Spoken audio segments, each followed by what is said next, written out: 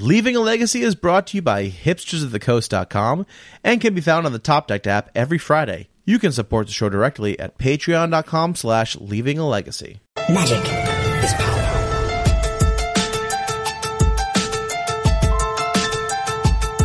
Easy peasy lemon squeezy.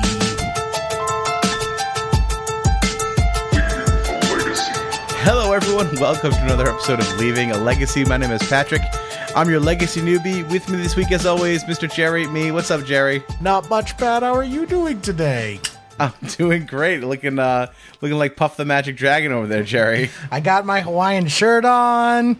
I'm living my life to the fullest, Pat. Yeah, Jerry is looking like a real Tom Selleck today. I like it.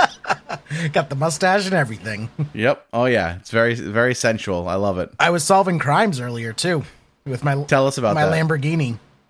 Oh, your Lamborghini? Tom Selleck drove a Lamborghini. And this is Miami Vice we're talking about, right? Was it? I thought Tom Selleck was Magnum PI. Oh, yeah. What are you talking about? I might be confusing cop shows in my head.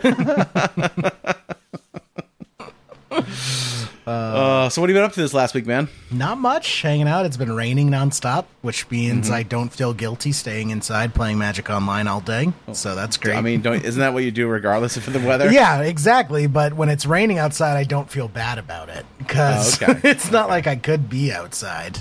Yeah. We're finally getting some. It's been like really dry up here, so we've needed the rain very badly. I'm happy to see it come in. Yep. So I just I stayed in all weekend and played a bunch of Magic Online instead. That's nice. How'd that go? It went good. I heard you played a few leagues of Burn. I played so many leagues of Burn. Jerry, how many leagues of Burn did you play? Well, I've averaged 3 leagues an hour with Burn, so a lot of leagues of Burn. Are we going to see your deck lists up on the 5-0s? No, next you week? don't 5-0 with Burn. Oh, you don't It started Friday night. I was hanging out with like Dan and Josh and Mike and like all those guys, and we were all just hanging out on Discord together, all playing. Bunch of degenerates. Yeah, it's Aussie. You just hang out on Discord together. Everyone shares their screen and everyone plays Moto Leagues. So you could just like, when your opponent's taking too long to make a decision, you can just like pop into one of your buddies' games and see how they're doing. And it was a lot of fun. And I wasn't, 100% all there. So I'm like, all right, it's like a pretty. What does that mean, Jerry? It was Friday night with my buddies, so I wasn't 100% all there. So I was like, what's like a easy, fun deck? So, and Josh had been talking about Burn lately, so I'm like, I haven't played Burn in a decade. I'll sleeve Burn up and see how it is. Man, I forgot how fun Burn is. It's so Burn much is fun. pretty fun. It's a pretty fun deck. It just sucks when like you've drawn 6 lands and the next card off the top of your deck is a land. And that's why you now have those canopy lands. It runs the blue-red. Yep. Pay 1 and sack it to draw a card. Fiery Islet. Yeah, Fiery Islet. It runs 4 of those, and that's been a big boost. Oh, they're running 4 of those now? I was running 4. I don't know if Burn. I was running 4, and it was working for me. Fair enough. But yeah, no, it was a blast. Also, it's just like the games are over so quick, which is nice. So I was just like powering through leagues, and I think Pat, I'm just gonna quit my job and become a full-time moto grinder because like I was getting like 3 2s and 4 1s, and that's enough to get your league back and then some. Exactly, I could just start flipping tickets. I think there's a career opportunity here. People want those chests right now. I'll tell you that. Yeah, I think between Allosaurus Rider and Muxus, at the very least, those chests are highly sought after. Yeah, so I actually just sold a bunch of them because I've already moved on from Burn, but that's getting ahead of myself. But no, it's just, Jerry, the guy who was just like, I should quit my job and play Burn. I'm already moving on from Burn. But no, also like the games are just a ton of fun because like you're on the edge of your seat. Like they're like almost every game of Burn comes down to like a single turn where it's like. Yep. You're just racing, especially against like the Delver players. Mm-hmm. I had so many of my opponents after the game just like sweating bullets and either spewing salt in chat or just being like, wow, that was so close. I can't believe I got there. So and also it's dirt cheap. You can put Burn together for like $75 online. That's pretty good. Yeah. So if you haven't played Burn in a while, everyone, I think you should sleeve it up and, go back to the simpler days of Magic. Everyone needs a little Burn in their life every now and then. Yeah, I think so. Yeah, I think those what were the chests selling for right now? Do you know? I just unloaded a bunch of them for like $3.06 or something like that. Oh, so they've definitely shot up because they were like $2.40 or $2.50 for a little bit. But I think people are trying. So I was reading something from I don't know if it was Card Hoarder or GoatBots or something like that, but they were talking about the drops that like Allosaurus Rider I think is 1 in 5,000 chests. And I think Muxus, which is the new 5-drop goblin that is doing really well in Legacy, is also like 1 in every 5,000 chests. And those are like highly sought after cards. So I think it's driving the prices of those chests up right now. Wait, I lied. I just looked at my thing. I sold them for $2.62 a chest. Okay, so they're still up though. They are still up. Yeah. That's interesting. Interesting. Hopefully they increase the frequency of those because I think I know Julian was begging for more Allosaurus Riders, so we'll see what happens with that. I mean, keep the chest high so I can sell them. Yeah, no, I hear you. I can't quit my job and play Burn full time if treasure chest values are too low. Well, you also can't play Burn full time if you're already off Burn. So true, but man, you can get through leagues so quickly. Like, so we were just hanging out, and I was averaging like 3 leagues an hour, just like that's a lot. Literally burning through leagues. Just 10-minute matches. It was glorious. Well, we have a great guest on this week, Jerry, and he is not a fan of 10-minute matches. He likes to grind them out. Wonderful. Who is it, Pat? We got Tom Hepp on this week. What's up, Tom? Oh, Tom's back. Not much. What's going on, guys? That was a very poor segue, Tom. I apologize if you didn't like that one. It wasn't too bad. But I never really got the bug depths to go fast. It was never like vroom go fast. It was always like I'll just needle my own delta and we'll drag this game out for a little while longer. Yeah. I don't know. It goes from 20 to 0 real quick. That's true. That's true. It does. I also haven't been playing bug in a while. So really, wow. What have you been on? Wow, Pat, what a bad friend you are. Wow, I'm awful. I was on Turbo for a little while, and then I stopped playing for 3 or 4 months, and I've been back on Turbo. Wow. Back on Turbo. Back on just like traditional black green. Mm-hmm. Yep. So, yeah, I'm looking at the list now. Were the 3 months of you not playing the companions dark hole? No, it just happened to work out. So like the last league season that ended in January, I just grinded pretty hard. I wanted to see if I could win the trophy race. And when that ended, there were also 3 major events. There was the Format Championships, a PTQ, and one of the showcase events that I also played like 3 weeks in a row, or 3 out of 4 weeks. And at the end, I was just kind of like done with it for a little while. It's kind of a little burnt out, I bet. A little bit of burnout, yeah. So I just decided I was going to take like a couple of weeks or just reevaluate how I felt about it, see how my mental game was, and I just looked again in a few weeks, and it was Loris everywhere, and that seemed miserable. So took another month, came back, looked again, it was Breach everywhere, took another month, that kind of stuff, and it just took a little bit longer than I would have anticipated to actually want to play it. I feel like a lot of people have kind of come to that conclusion or had a similar experience where like they're like, I don't want to play against Breach, I don't want to play against Luris, and hopefully now the idea is I don't really want to play against Astrolabe. I don't know how prevalent that is, but in my mind that's the next issue. But I don't know. We'll see. I'd say from my experience just playing around, the Legacy meta, at least online, seems pretty healthy and diverse. Mm-hmm. Yeah, like I'm pretty okay with where it's at now. Yeah, if you're just talking about like challenges in leagues, it's basically people are just playing whatever they want. I don't know whether if people were really trying, like if there was more, I don't want to say high level, but if there were more like Path to the Pro Tour type events, I don't know whether we would see this kind of meta, but given the way the leagues are structured now, I think people are just playing what they want to play. Yeah. You just think the meta's not really developing right now because there's not really a reason to develop it other than just the fun of the game? Yeah, I mean, there's still some showcase events like once a month, or I'm not even sure how often they're scheduled anymore.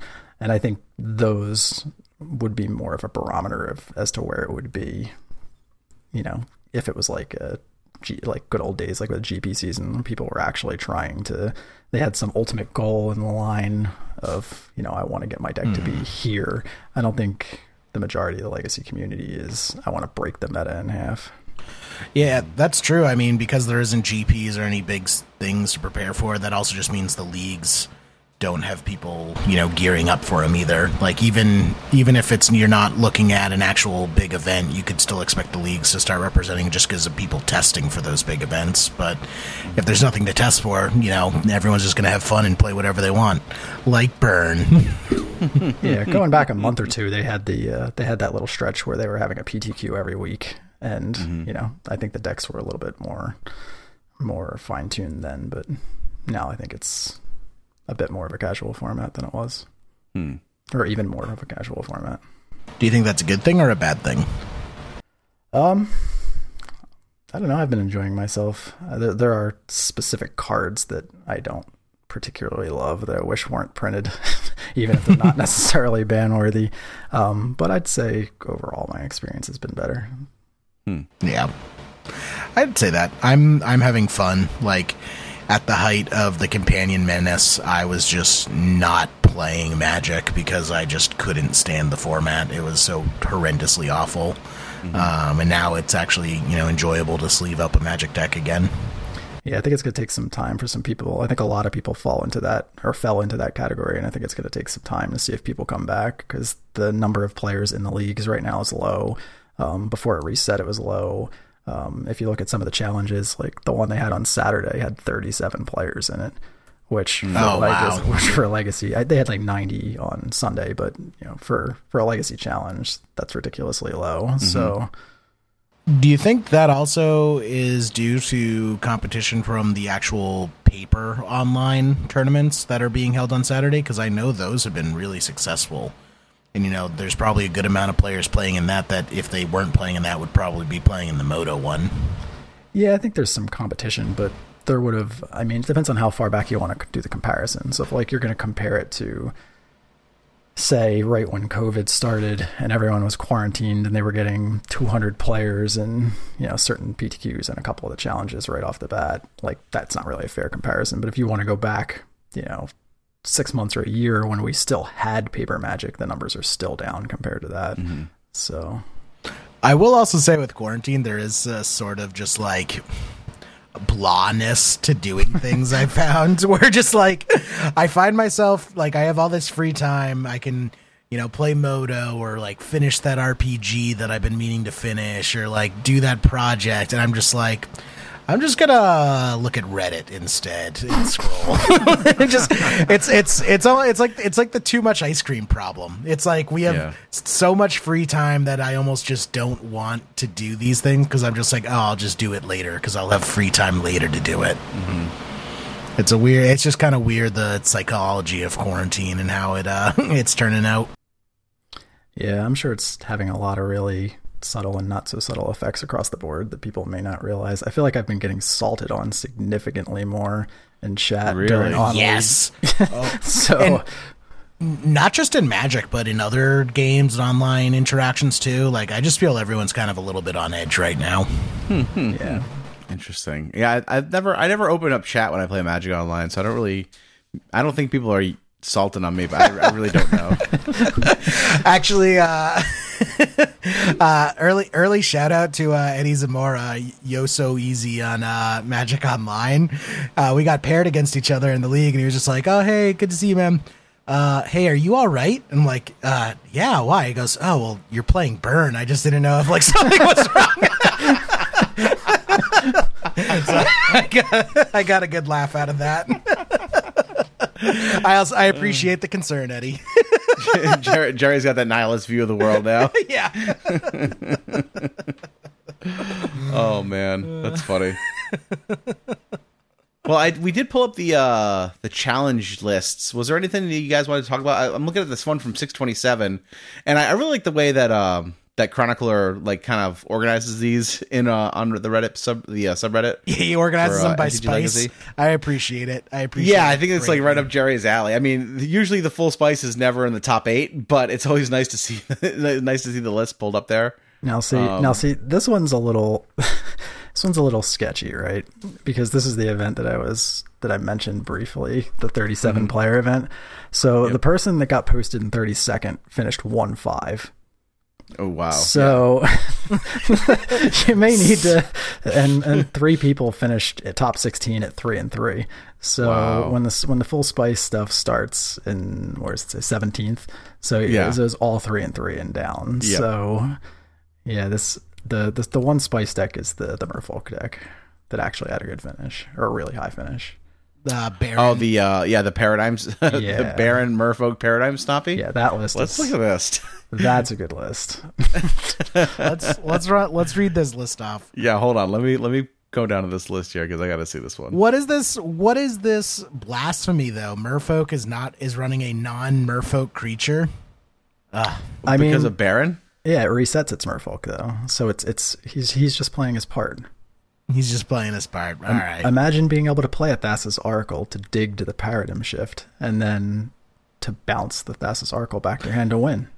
Is Thassa's Oracle is Oracle Paradigm Shift like real? I've seen it pop up a few times, but like I haven't actually played against it. And I mean, or, if you're looking at this list, it's basically, it's down a bunch of the lords, right? So it only has the one lord.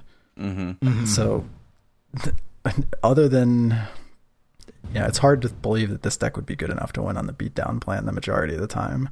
yeah, Other than true naming people. right. Sometimes just a true name gets there. Yeah, so it looks like it's pretty close to. It probably gets at least half of its wins from the shift, I would assume. Yeah, just to remind our listeners, so Paradigm Shift is a Weatherlight card, 1 and a blue for a sorcery. Remove all cards in your library from the game, shuffle your graveyard into your library, which then combos with Thassa's Oracle, which allows you to win the game because, your library's gone, Thassa's Oracle just wins the game. Mm-hmm. Or you should at least have enough blue devotion that any cards in your graveyard getting shuffled back in will be a smaller number. So many of your permanents are like double blue in the mana cost, so. Yeah. Let's run down this list. 3 Baron Talarian Archmage, which is a new M21 card. 1 blue for a 2/2 legendary creature. When Baron enters the battlefield, return up to 1 other target creature or planeswalker to its owner's hand. At the beginning of your end step, if a permanent was put into your hand from the battlefield this turn, draw a card. So, have you played against this, Tom? I have not, but it looks sweet. Okay. I'm just wondering kind of like what the interactions are. They have a couple combos with it. So in the mana base, an old school card that I haven't seen registered in a tournament in a long time, Obaru Palace in the Clouds, which is from Kamigawa, everyone's favorite block, Kamigawa. Legendary land, tap to add blue, or pay 1, return Obaru Palace in the Clouds to its owner's hand. Yep. So that combos with Baron to ensure that you draw a card each turn. Basically sacrificing your land drop for the turn. But late game you don't care because you have the Aether Vials. Is there anything else that he's using? So the Riptide Laboratory, because it lets you return a wizard to your hand. Oh yeah. So it gets Baron, it gets Trickster, it gets Silvergill Adept, and Thassa's Oracle. Those are all wizards. Nice. Riptide Laboratory making another comeback. So that's 1 in a blue, and you tap it to return a wizard you control. So that's pretty good. And it's worth noting, Oboro, even though there's only one of them, like you're able to tap it and set it back to your hand without having to tap any of the lands. Yeah, that's worth noting. And then also got the Caracas. The Caracas can bounce Baron because he's legendary. Mm-hmm. Yeah, I mean that's no joke, right? Like just literally mana war every turn, right? Is relevant if you're. Especially if you have Aether Vial on 3.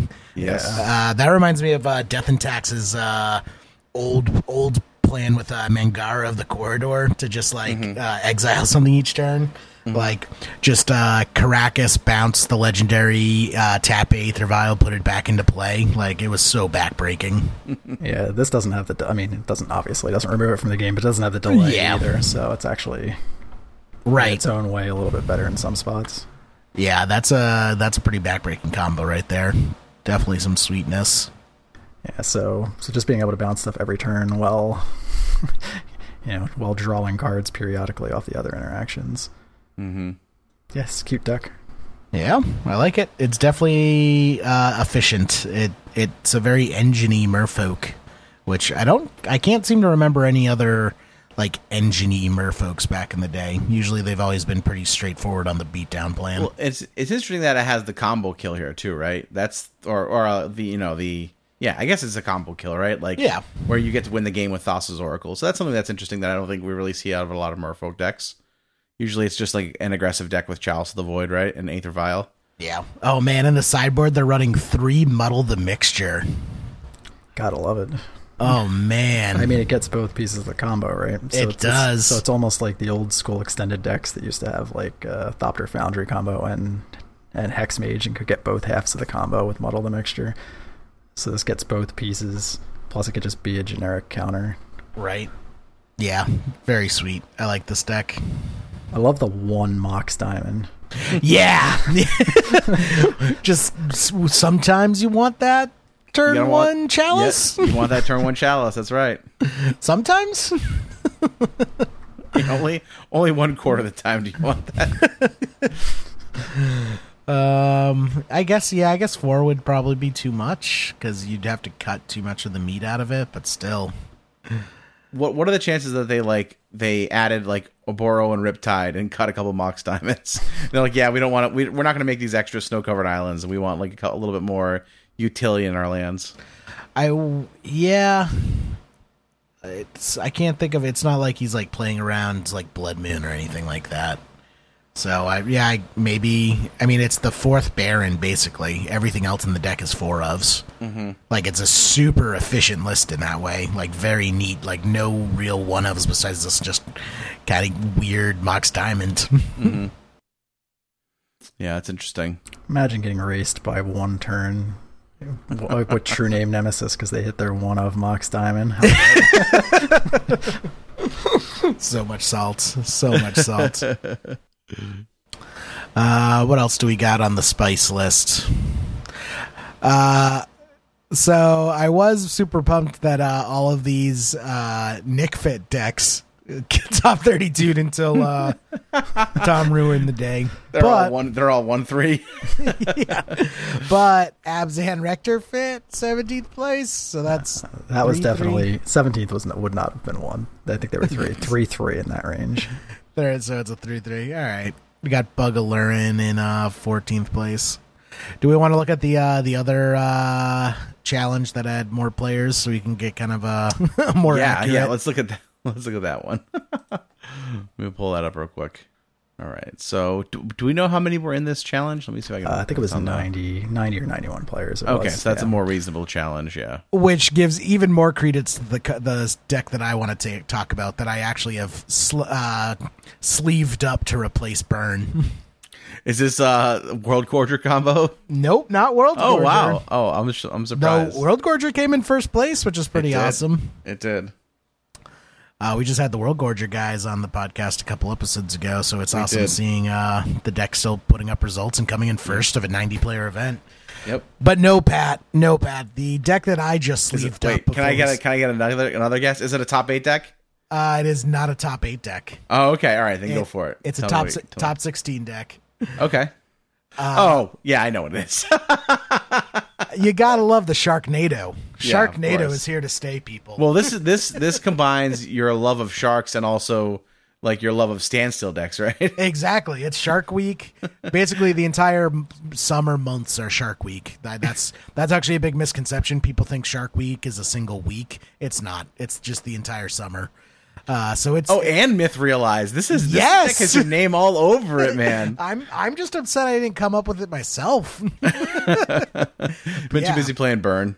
That's all. Too busy playing Burn. Blame it on Burn. But I need to dust my Myth Realized deck cards off. I tried to break Myth Realized with Standstill years ago when Myth Realized was first printed, and like I had a little bit of success, but it just ended up not being that great.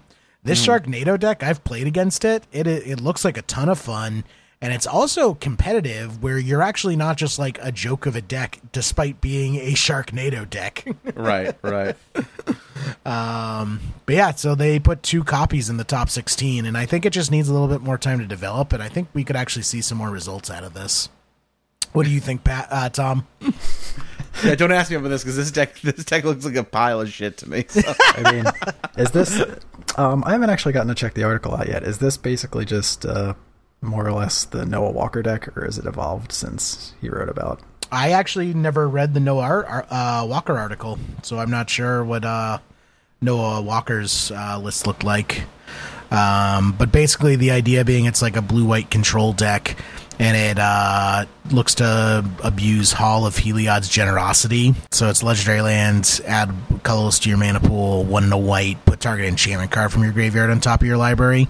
So you just do that and loop standstills and Shark Typhoons back and forth, just burying your opponent. All right, because you can cycle a Shark Typhoon. That's what you do. So cycling doesn't trigger standstill. So the whole idea is get standstill out, cycle Shark Typhoons to keep making shark tokens, and then put them on top of your deck with Heliod's Generosity over and over again. Seems good with Teferi Time Raveler, too. Yes, and Teferi Time Raveler as well. Jeez. Only 2 Ponder? Are you running only 2 Ponder, Jerry? Yeah, I guess so. Well, I guess so. I literally just sleeved the deck up. I haven't played it at all. Oh, interesting. But I want to hear Tom's take. As someone that plays primarily a deck that can win by just making land drops, I love standstill decks. Yeah, I guess Tom's not the most object and fair person to ask. That's me, and I think it's a pile of shit. Yeah, but you also said Stasis was bad art, and a certified professional proved you wrong. She did put it down on me for sure. No, this is I don't like any deck, Jerry, that lets you believe that Myth Realize is actually a decent Magic card. I mean, but look at it. If you're looking at the main, if you go down it and go through the Planeswalkers, creatures, sorceries, and instants, right? There's not a single spell until you get the enchantments that would be out of place in a blue-white control deck, right? Mm-hmm. Yeah. So it's just all good cards across the board until you get to the enchantments, which the Shark Typhoon isn't really any different than. You never cast Shark Typhoon. You cycle Shark. Yeah, Typhoon so it's not any different than. Yeah, I guess it doesn't cast for 2 and put the creature in play, but it's really not all that different from the Death Touchers that cantrip. Mm-hmm. You just get to loop it if you want. So and it can become a real threat as the game goes. How often are you making like 3/3s, or is it always just like a 1/1? Oh no, you're making 3/3s when I played against this deck. So I forgot what I was playing. But I was playing also I was playing a grindy deck. I can't remember which one, but like I ended up having to scoop because I just like first he was making 1/1s and I could deal with the 1/1s. Then he was making 2/2s and I could deal with the 2/2s. And then he was making 3/3s and I'm just like I can't keep up with this. It's like I was playing ninjas. Yeah, I was playing. Oh jeez. I was playing fairy ninjas, and I was drawing a bunch of cards off the ninjas, but he was just drawing a bunch of cards off of Shark Typhoons and standstills, and he buried me in card advantage. I'll tell you that. So if someone wastelands your Hall of Heliod's Generosity, like doesn't that just like doesn't Shark Typhoon become not like a lost card in that respect, but like it's significantly worse? It gets rid of the engine, but I mean it's still your Entreat the Angels. Yeah, is basically what they're doing. Like. This is basically Miracles, except instead of Entreat the Angels, it's running Shark Typhoon. So I think we all have to just acknowledge that Shark Typhoon is a better card than Entreat the Angels. Welcome to the new paradigm. Yeah. And I mean, worst case scenario, it's much different than Entreat, because if you have Entreat early in the game, it just sits right until you find a Brainstorm Urges to put it back. If you find Typhoon, it's just worst case scenario, you just cycle it for nothing for 2 and just go through it. So. I don't know. It seems reasonable that between, there's a lot of counter magic there. 6 free counter spells, 2 pierce, 2 snares, and 2 regular counter spells, plus 4 swords. So it's completely reasonable to not expect anything to get through or remove it for the first 2 turns and then slam an Ancestral Recall. That one of the games I played against them, they just made a 1/1 shark, and then they just countered and swords anything I did, and eventually that 1/1 shark just poked me down. Yeah, they just need to make sure the opponent doesn't get ahead, and then leverage it. So it seems completely reasonable to me. Wait, the sharks have flying? Yeah, the sharks are flying. Oh, they're in a typhoon, Pat. It's Sharknado. What don't you get about Sharknado? I just thought the tornado brought the sharks, and then you just have sharks. I didn't realize they were. Not only did the tornado bring the sharks, they're also flying around. Yeah, Shark Typhoon. There should be a clause in the sharks that like you have to flip a coin, and depending on what the flip is, it either attacks you or your opponent. because the sharks can't control which way they're spinning, and they're just chomping out there. Oh man. I'm just saying, if I was a card designer, it would be much more flavorful if I was making cards. You think Shark Typhoon isn't flavorful enough, Pat? You're gonna look me in the eyes and tell me Shark. Yeah, I'm gonna Shark add Typhoon. I'm gonna add a flipping. Yeah, absolutely, a flipping mechanism to it. All right, you heard it here first, people. Shark Typhoon, not flavorful enough for Pat. It just doesn't make sense that they can just attack whatever they want. There's sharks in a tornado. I'm upset now. I'm upset. I'm upset. I'm upset that you're upset. The only disappointing part of this card is that it doesn't have flavor text. I know, right? What would the flavor text of Shark Typhoon be? Chomp, chomp, bubble, bubble, chomp. I was thinking we're gonna need a bigger typhoon. Actually, we're gonna need a bigger boat. Would actually be pretty good. Just straight up rip the Jaws line. Yeah, I was trying to do like a play on words of that, but if they just straight up did, we're gonna need a bigger boat, that would actually be pretty perfect. That I could get behind. I guess for the listeners who've never seen this card, and I don't blame you because it's from Ikoria and it doesn't see much legacy play until now. It's cycling X1 in a blue. When you cycle it, create an XX blue shark creature token with flying. It's pretty good. Seems all right. Doesn't make sense, but yeah, sure. Why not? I love it. And it's an enchantment, so you just cycle it over and over and over. Did you see the World Gorger dragon that took it down? Yeah, but that's not spice anymore, Pat. They I guess not. Listen to the siren song and are playing like they got the astrolabes in there. They got Teferis in there. Oh, they got 4-mana Teferi too. Master of Time. Oh, we'll talk about when we were doing the reviews. I didn't think Teferi would see any play just because why would you run him over Jace? But I guess World Gorger wants him. When you can double up, when you can activate. See, the only reason we thought. For me, it was on a line, right? It was, if you can only activate him once every turn cycle, then that's different, but you can activate him on your turn and your opponent's turn. And so that makes it, I think it bumps it up a little bit in the playability spectrum there. Yeah. Yeah, I think so. So that's fun. But yeah, they went to the dark side playing Astrolabe. They're playing Ice Fangs. They're playing Uros now. So they've just gone full, are we the baddies now? And, they've embraced the dark side.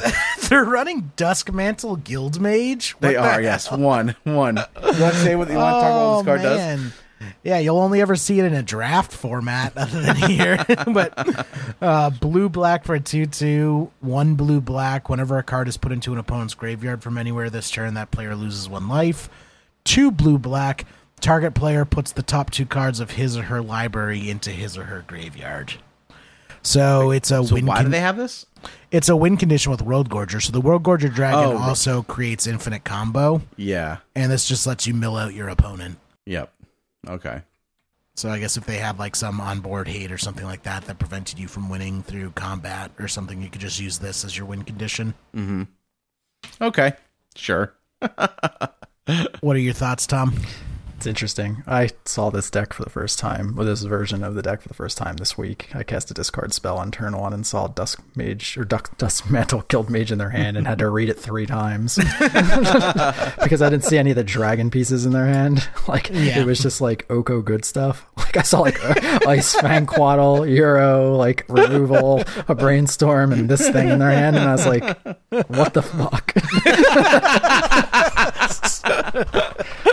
So yeah, it didn't. It wasn't until they entombed a little later that it occurred what was going on. Oh no, I'm in danger. Yeah.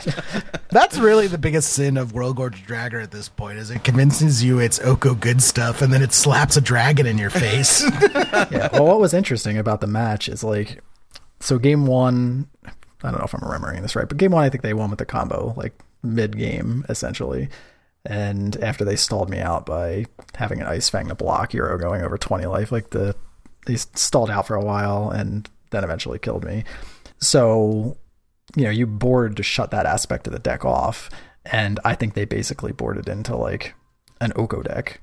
So I think they took a bunch of the pieces of the combo out and brought in, like, if you look at this person's sideboard, it's 3 Oko Thief of Crowns, 3 Assassin's Trophies, Sylvan Library, Veil of Summers. So I think they brought like 12 cards in against me. So they probably brought in all the Assassin's Trophies, all the Okos, all the Veils, Library, and Cling to Dust too, as like a general good stuff card, and just removed the combo and voila, they're a totally different deck. So if you die to the Entomb combo, and they know you're the type of deck, like obviously I'm on depths, so they know I have at the very least Bog, and I'll probably bring in some Graveyard Hate on top of that.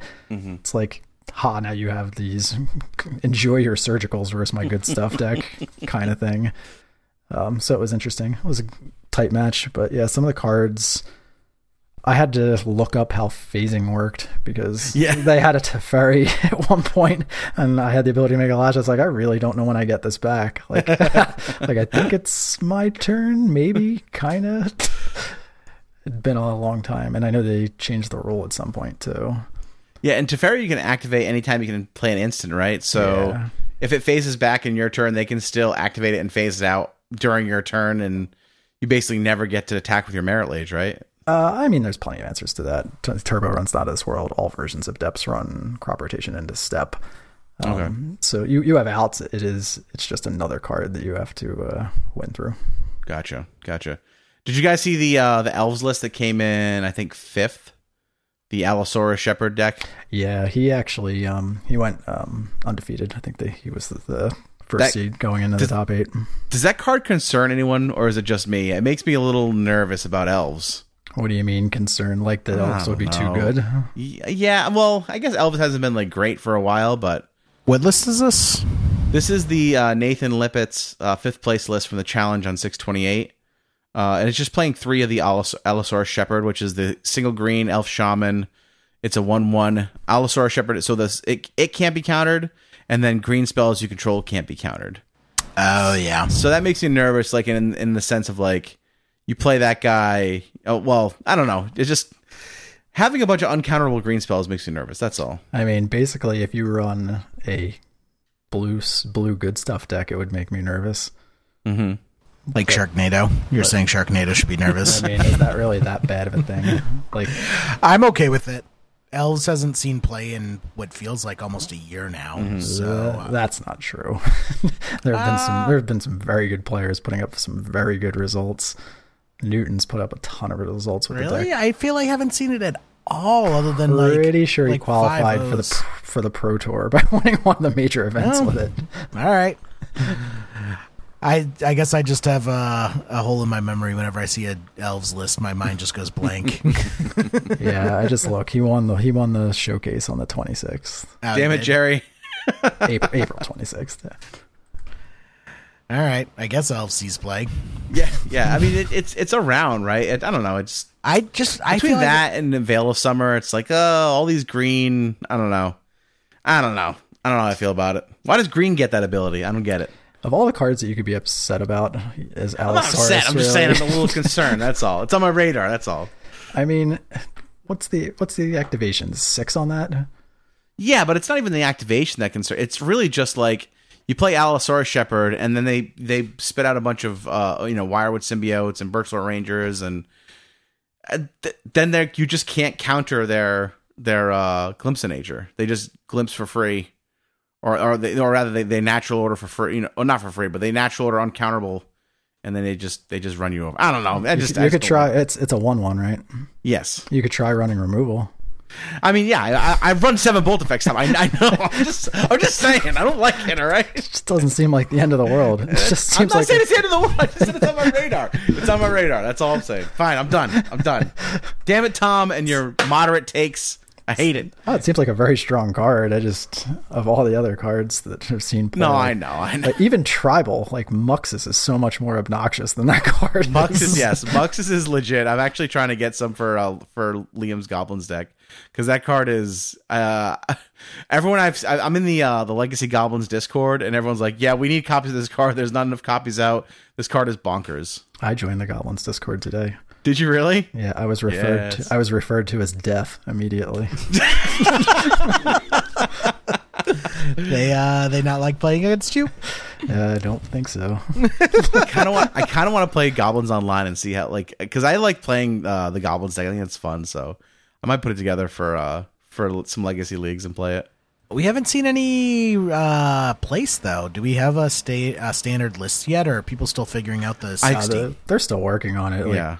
But I mean, I think part of it is that there's a couple of different directions that you can take it now, right? They got multiple new brand new cards that they needed to test. So, I think some people wanted to test Snoop as a value card, which it sort of sounded like the people that have tested that, like, thumbs down so far. Yeah. That's really disappointing too. But I think that's going to be one of those cards that like is only going to get better as time goes on, right? There's just going to be, because I think the issue is, but how much better can the goblins get than Kiki Jiki and Muxus? Like, true. Where are you going from here? Yeah, no, that's totally true. So if it doesn't work yet, so you could test that as like a value card. You could test it with the top deck Goblin Tutor for the more combo oriented version, and then you could just straight up go like almost like your previous Goblins shells and just find a way to tweak it to make it more Muxus friendly, which I think is where most of the pilots are going at the moment. Yep. I think they're all very good. I mean, if they start with a turn 1 lackey, it used to be like, okay, what's the worst thing that could happen? Like, yeah, this could be kind of bad. Now it's like, if Muxus comes down, you're probably just dead. Like, even if it's only a 2 of, that's not how is that not a worse lead than turn 1 Allosaurus Rider? Right. Yeah, that's fair. That's fair. I don't know. Whatever that card's called. I don't think that name's right. Allosaurus Rider was the old card. Shepherd's the new one. Oh, yeah. Yeah. That was in the Grizzlebrand combo deck in Modern. But so are they just putting the Muxus in? I feel like they're never hard casting him. No, you're gonna cheat it in off of Lackey or Matron. Yeah. No, I think they were also doing it. I think they were readjusting the deck. The lists that I've seen are adding like a second prospector too. Okay. Oh, actually, that's right. I played against Goblins and they had a prospector, and I thought that was really interesting because I hadn't seen that card in a while. Yeah. So between that, the Goblin that reduces the casting cost, plus it's not even really. War Chief. Yeah, it's also not out of the question to Vial to 6. So they plus have a lot of different War Marshal. So you're gonna put in Goblins off Marg War Marshal, and you're gonna get a lot of Goblins. Yeah, so they have it's not nearly as unreasonable to cast that as you would expect. And then with 4 Caverns, it's not like you're just ramming it into counter magic all the time either. Yep. But it does feel good to I bet it feels good to Goblin Lackey, hit that and put in Muxus, and then just like fart a bunch of like probably between 3 to 4 goblins onto the board on turn 2. That seems pretty great. Yeah, if that thing comes down off Lackey on turn 2, unless you're against some kind of combo deck that's going to kill you on the spot, if they get another turn, you're probably in good shape. Yep. But I guess you can always like, Matron for Muxus as well. I mean, there's just a lot of ways to get it in. I think it's great. See, I think we're revealing a clear bias here. Clearly powerful red card. That's like, this is amazing. This is great. I love this. You could just kill people. You could just kill people on turn 2. Oh wait, this green deck might be able to have an uncounterable glimpse on turn 2. That's bullshit. Well, listen. Elves, I just don't think green should have uncounterable effects. You don't see any uncounterable effects in red. I don't know. I don't understand why green all of a sudden gets it. That's all I'm saying. I'm just saying. That's all. Well, it's on my radar. Red has uncounterable spells. Yeah, split second. If you think Urza's about it. Rage. All right, way back. Like like 3 cards. How many cards have split second? 3. Well, how many elf cards have uncounterable? Isn't one 2. of the X-Burn spells uncounterable too? Yeah. Usually uncounterable is like a. It's usually like something like you have to do something extra in order to make it uncounterable. Well, so this was only in Jumpstart. What is that? What was Jumpstart? I don't know what Jumpstart is. It's like the new release that it's impossible. You guys had mentioned it in the intro. Like the specific high-end cards or high rarity cards or whatever are like 1 in 5,000 chests. Yeah. So... Wait, so this wasn't ever printed in paper? Not yet, I don't think. Or if they did, it just got released. Yeah, it's brand new. So I like I said, I know. I haven't tried to get them myself, but I know the Goblins players on the Discord are like, I'm refreshing every hour or two trying to get these cards, and there's just none available. So yeah, are these? Wait, do you have to order them directly from Wizards for Jumpstart? I actually don't even know how Jumpstart gets out there. To be honest with you, I could probably Google it, but I don't really want to. Because if people are on the pod, if people are listening, want to fake, I'm sure they know. I'm sure people know where stuff comes out way more than I do. I don't pay attention to this stuff. Let me go Jumpstart MTG. All right, let me just read an article. I'll be very lazy. Pat doesn't want to know because the release date is July 17. It's a new way to play Magic that mashes together themes and lets you skip the deck building part, which I like. I don't like deck building. Honestly, this is brilliant marketing to put powerful cards in this new product, because none of us would be talking about Jumpstart if they didn't put some powerful goblins in it. Mm-hmm. So July 17th is when it comes out in paper, I guess. So we can look forward to that. I remember. Has almost 500 reprints. How many cards are in the set? Do we know? So the whole idea is that you just grab 2 booster packs and shuffle them together, and that's your deck. Set size is 495 cards. Jeez Louise. Wait, how is it 495 cards if there's over 500 reprints? No, almost 500 reprints, it says. Oh. Each booster contains 20 cards. All 20 cards fit a theme. Interesting. And most themes have multiple variations, enough to make 121 possible 20-card lists inside any given pack. No. Do I have to get a box of this, Jerry? Is that what we have to do? I think we might have to. This sounds pretty cool, actually. All right, let's just get a box of Jumpstart. Everyone always gives us shit and is saying, like, you guys are always bah humbug and you hate new things. This is a new thing I like. This seems really cool. Yep. Okay, we'll get a box.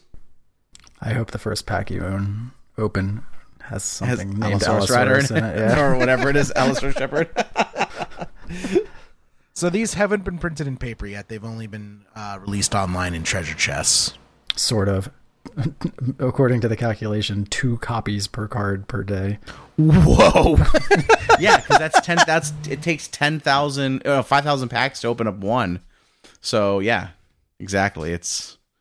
They're saying 2 copies of each card per day, which is not many.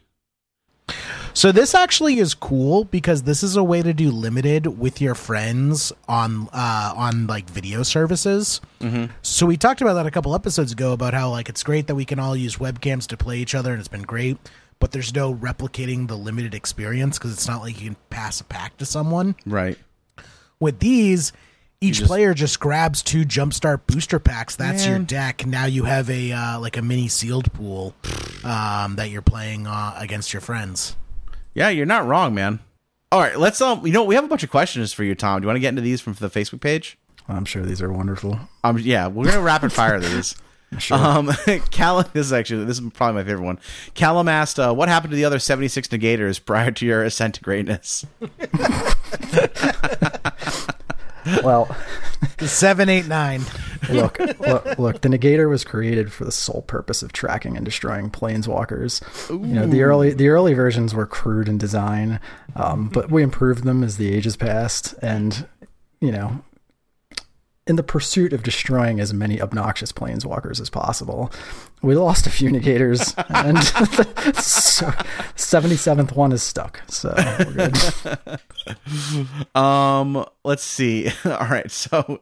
All right, this is some shameless plug here. Braden offered me to do some shameless plug on the podcast. So he says, "Hey Tom, do you also listen to Pat and Jerry's Dungeons and Dragons podcast, the natural ones? It's great, but are you as disappointed as I am in the lack of rave air horn sound effects in the last couple of episodes?" I can't say that I've heard that cast personally. However, if there's a lack of air raid sounds, I'm disappointed for him. Romario asks, "How are you so good with depths?" Also, hi Tom. I'll preface this by saying Romario is a great Magic player, and then I'll insult him. I got good by watching Romario stream the deck and not making any of the mistakes he makes. Good burn. All right, so we have Bryant Cook asks, "How do you feel about Birds of Paradise?" I feel like this must be an inside joke, I guess. Yeah, so there was a Hangouts call not that long ago where usually I'm pretty good about not tilting, but there was a scenario versus like a Maverick style deck where I just needed them to not have an off-color flying creature because it would mess with my ability to step through their Swords to Plowshares, and they played a Birds of Paradise and I just tilted off. Like I was like, expletive Birds of Paradise, expletive Birds of Paradise. And I started complaining as it was going through sideboards, and I was like, "Oh, I can't believe this has to be a one of in this deck," and just kept going on and on and on. And then, like in the third game, they ended up in a situation where they had 3 copies of it in play, and I was just being mocked relentlessly. So, it was so I don't believe I've ever gotten angrier at a card that's really not a big deal as Birds of Paradise. Birds of Paradise needs a ban. We need to ban Birds of Paradise. All right. When are you going back to bug depths, AJ Vunovic? When are they scheduled to ban Veil? Is that what it is there? Yeah, I mean, the disruption suite for bug depths is Assassin's Trophy, Abrupt Decays, 8 discard spells, 3 Fluster Storms, and basically Veil shits on every single one of those cards. You can't play the long game versus Miracles, like where you want to set up turns where you can play either like a Surgical on their plows into a Fluster Storm when they only have a few mana left if they try to play something, and crop into a Fluster Storm. You just can't make the plays that you want to make against decks that have Veil. You can't go long. So as long as that dynamic exists in numbers in the format, I can't play the strategy I want in a lot of matchups. So gotcha. I don't think it's worth it yet. Okay. What scares you about playing against Pox, and what about playing against Travis Parsley scares you the most? Who said that question? And Brian Isaac. Oh, I thought it was a Travis question. So Pox, I guess the thing that scares me the most about Pox is knowing that I'm never going to get the 45 minutes back that it takes me to beat it. Be careful, because Travis is actually scheduled to be the guest on next week's episode to talk about Pox. So he is going to get the rebuttal. So just be aware. That's fine. I have a very, very, very positive record versus Pox. It's just like, how long does it take you to activate your Curse Scroll? How many of your cards am I going to have to read because you have 3 flex slots that get the most recent rare card that you think is playable? Oh, wonderful. I love Fox and Travis, so. All right, good. How do you feel about the relative positions and flavors of depths for the current meta? This is from Dominic Monfrey.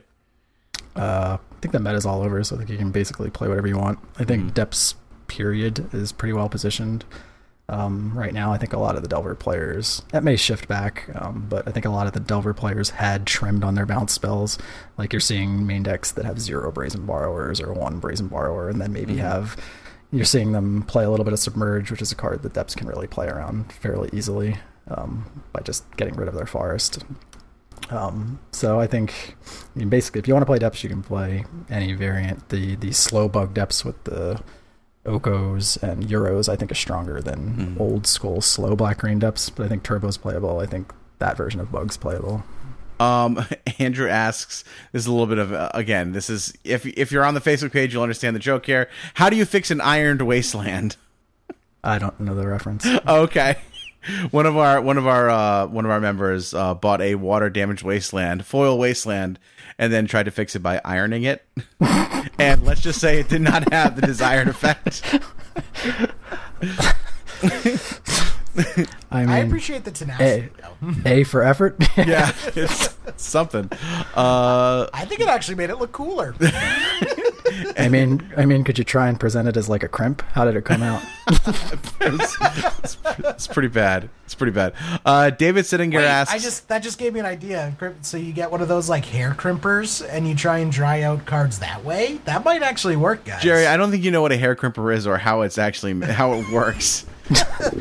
Because I think what you mean is maybe a curling iron, and that is worse. Why would I want to curl my cards, Pat? Well, why would you want to crimp? All right, anyway. David Sittinger asks, when are you and Rich Shea throwing down? Is there some beef between you and Rich Shea?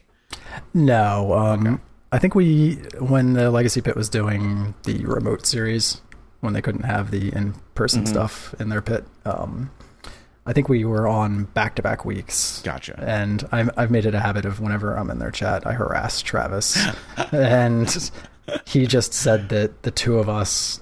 he basically took something that I said that insulted him and I think told Rich it instead. That doesn't sound like Travis at all. I don't believe that. So he basically instigated a challenge and then said he was going to follow up, but I haven't heard anything. That's awesome. So no, Rich is awesome, but I'll play him for fun, sure. Let's see. Tony Terramina. Sorry, Tony. Says, hi, Tom, longtime follower and disciple of the 2020.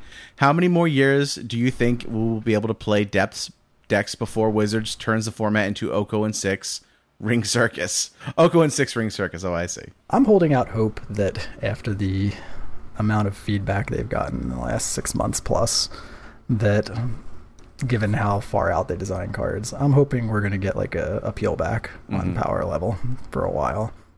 And I don't know, strong playable strategies should stick as long as we don't, overload like we have.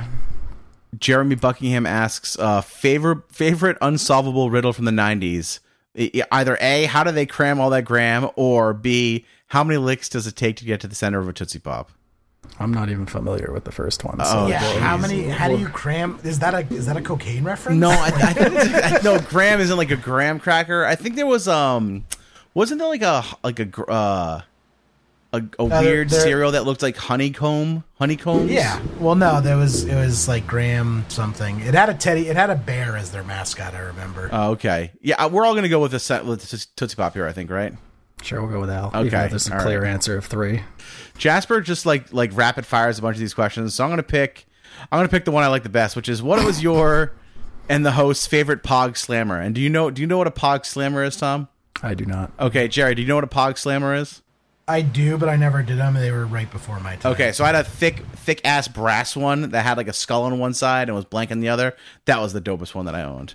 Rodrigo Tagoras asks, when and how to play discard against the 4 and 5 color Snow Codex post board?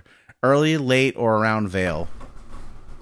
How long of an answer are you looking for? 5 words or less. 5 words or less? No. Go nuts. I'm not going to go too nuts because it's obviously contextual. I think whenever you have a window, either on the play or when they're tapped out, you should always prioritize firing it off to not walk into a Veil. If they're on the play and they just obvious green source pass or fetch pass, one of the things I like to do is wait until their second turn, because a lot of the time what they want to do is spend the end of, when they have 2 untapped, they want to spend the end of our second turn flashing in a Quaddle. So if you can at least tie up their mana and prevent them from developing, even if you walk into a Veil, it's not the end of the world. Most of the time, you're not going to just be able to pretend that your discard is like auto mulligans. So if they just take the style of never not having a green source untapped, you're likely, but it depends on your board. Like if you can just present the combo on turn 2 or turn 3, and there's no need to hand check them, like you either have a safekeeper and play or some other form of protection and crop, then don't walk into it. But I think you kind of need to look at like each game individually and assess it from there. Okay. That was pretty concise, Tom. I gotta give you credit for that. Let's see. Philippe Madoros asks, why do you hate Dryad of the Elysium Grove? Do I hate that card? I don't know. Maybe I said something somewhere. Probably. I mean, if I said it was probably in passing because I lost to it. I don't remember, but... Gavin Enderlin asks, what do you make your dog's food out of, and how do you prepare it for them? Interesting. So my little guy has like a neurological disorder. So one of the many things on top of that he has that we don't really, even though he's gone to many vets and the neurologist and everything else, he just has a bunch of weird issues that we don't really know why they occur. And one of them is extreme indigestion. He gets gastro a lot. Mm-hmm. So every time, it would be like every couple months we would have to take him in, and every time they'd be like, put him on chicken and rice. That's what'll settle him. So eventually we started doing a little bit of a mixture with some dry dog food with chicken and rice, until eventually we got the ratio right, as far as what to make them. And that's kind of stuck ever since. We're not doing I'm not growing stuff in the backyard and getting ingredients from the from the store and cooking. You're not going to Whole Foods for them? Yeah, it's just a mixture of chicken, rice, and dog food. Gotcha. Let's see. Nate Golia asks, will I ever beat you? I hope not. Excellent. Jeff Holland asks, how much wood can an orcish lumberjack jack if an orcish lumberjack could jack wood? Pass. Okay. We're gonna pass on Chris Ross's. Well, this is a weird one. Ever kill and eat a human being? I'm gonna say the answer is no. Is that a hard no? I'm gonna say I wouldn't be surprised. It's a weird question from Chris. Just gonna say. All right, we're gonna go past. All right. I didn't hear that. Brad asked me. This is not a thread for me. He asked me what it's like to be talking to the Tom and Jerry, and to be quite honest, Brad, I'm honored. I'm very honored. Wilson Hunter asks, "What are your thoughts on Pox?" I think we might have already touched on that. Love Pox. Love Pox. And final question here from Justin Perry: have you ever played Reanimator Depths? Any opinions about the deck? I've never personally played the deck. I generally don't like hybrid versions. I never really got on board with the Hogak Depths stuff. Don't like the Reanimator stuff. It's just not my style of deck. I feel like you end up in a spot where the majority of the time you end up with an inferior version of both decks. All right. If you want to play Reanimator, just kill him. You want to play Depths, just kill him. Don't do both. Don't do a little bit of both. All right. Pretty much. All right. All right. Well, before we get out of here, I do want to thank our newest patron this week, Christopher Reinhardt. Thank you for being the newest patron.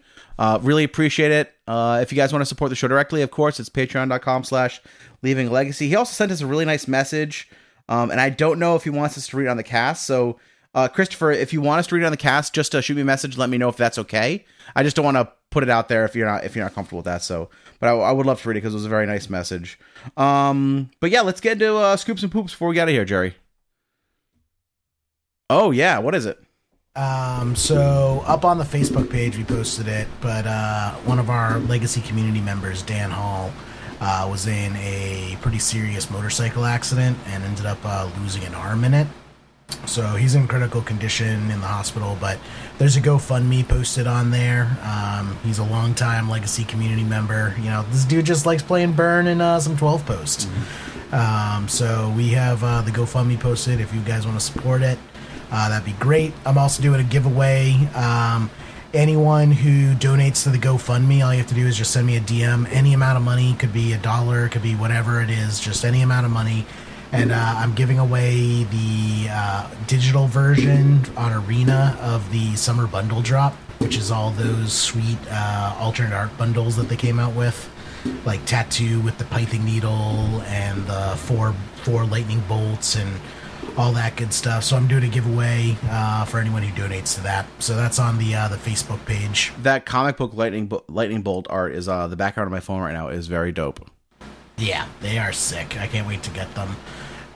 So yeah, giving away the digital download of those. Awesome. That's a great cause, man. All right, well, let's get into scoops and poops, Jerry. Hell yeah, let's do it. Who's scooping in the top 8 this week, Jerry? I am gonna scoop in Tom for coming on and being the person that I scoop in because I don't have anyone to scoop in today. I don't accept it. You don't accept it. All right. Any poops? That's deserved. No poops. All right. I got no scoop. I'm net neutral this week, Pat. Okay, interesting. Tom, who you want to scoop in the top 8 this week? I would like to scoop in Jerry for having me on. Wow, real feel bads. Don't accept, Jerry. Don't accept it. I'm an absolute. Yeah, you're right. I choose not to accept. All right, fine. I scoop Pat in. Yeah, I will accept. I will take it. Wait, no. You got suckered into that, Jerry. Did I just get reverse psychology? Any poops this week, Tom? Nah, that's all good. Awesome. I'm gonna scoop in the Goblins Discord because it's always crazy in there, and I like learning about the deck, and I'm trying to pass on as much info to Liam as I can. He actually 2-0'd me the other week in Legacy, like straight up 2-0'd me, which was both exciting and humiliating. So that was fun. And I'm also gonna poop on him too because I think he cheated when he beat me, and I'm gonna stick to that. That's how he beat me. He cheated. So. Wait, did he really? Pat, That? Yeah. Pat, would you like to hear a goblin story that might hurt Jerry? Yes, I would love to hear it. Anything that hurts Jerry, I'm all about. So I was watching Jarvis stream Goblins with Eli today, and they were playing versus Show and Tell. And the Show and Tell player Colgan's commanded them like 5 or 6 for 1 or something like that. Oof. And then they played a couple Goblins and a Muxus, the Muxus first, and then they swept with the Colgan's command. Yep. So then they played a Show and Tell, which got blasted. So they played a second Show and Tell, which resolved, and they put Gristlebrand in, but they were at 8, so they couldn't draw. Yep. And the Muxus swing was a 7/7 on top of all of the other Goblins. to the point where Gristlebrand had to either chump block it or they died. It was fun, and I wanted to get Jerry's take on how it's going to feel to be looking at show and tell and wondering if they're just going to put Muxus to play and kill him. It feels like the equivalent of having multiple Ashen Riders in the main deck against the matchup. I'm not afraid of any man. But that card scares me. that just makes show and tell even more difficult to play now, Jerry. Isn't that amazing? Man, when I thought Monkey Cage was the worst of my problems. Jerry straight up galaxy brain over there in his Magnum PI Hawaiian shirt. Jerry's living his best life right now. Well, thanks for coming on again this week, Tom. It was awesome to have you. That was fun as always. Yeah, absolutely. Jerry, anything else we got to go over this week? I think that's it. All right, awesome. Well, just real quick shout out to our editor Justin. He's the guy who what Tom started recording with us, but in the pre-show he's like, "Oh, you guys don't timestamp or audio lineup or anything anymore." I'm like, "Nope." Justin handles all that for us. So shout out to Justin for making our lives infinitely easier. Yeah, little known fact about Justin is he was actually the model they used when they painted Muxus. That's actually based on Justin. I got nothing to top that. That's great. Cool. Awesome. All right. Well, thanks everyone for hanging out this week. We will catch you all next week. Enjoy the 4th of July, by the way. This is the first time I think before a holiday I've remembered to say something. Enjoy the 4th. Be safe out there. Hope you all get Friday off. Woo! I don't, but that's okay. I'll enjoy it anyway. Bye, guys. Okay. Bye.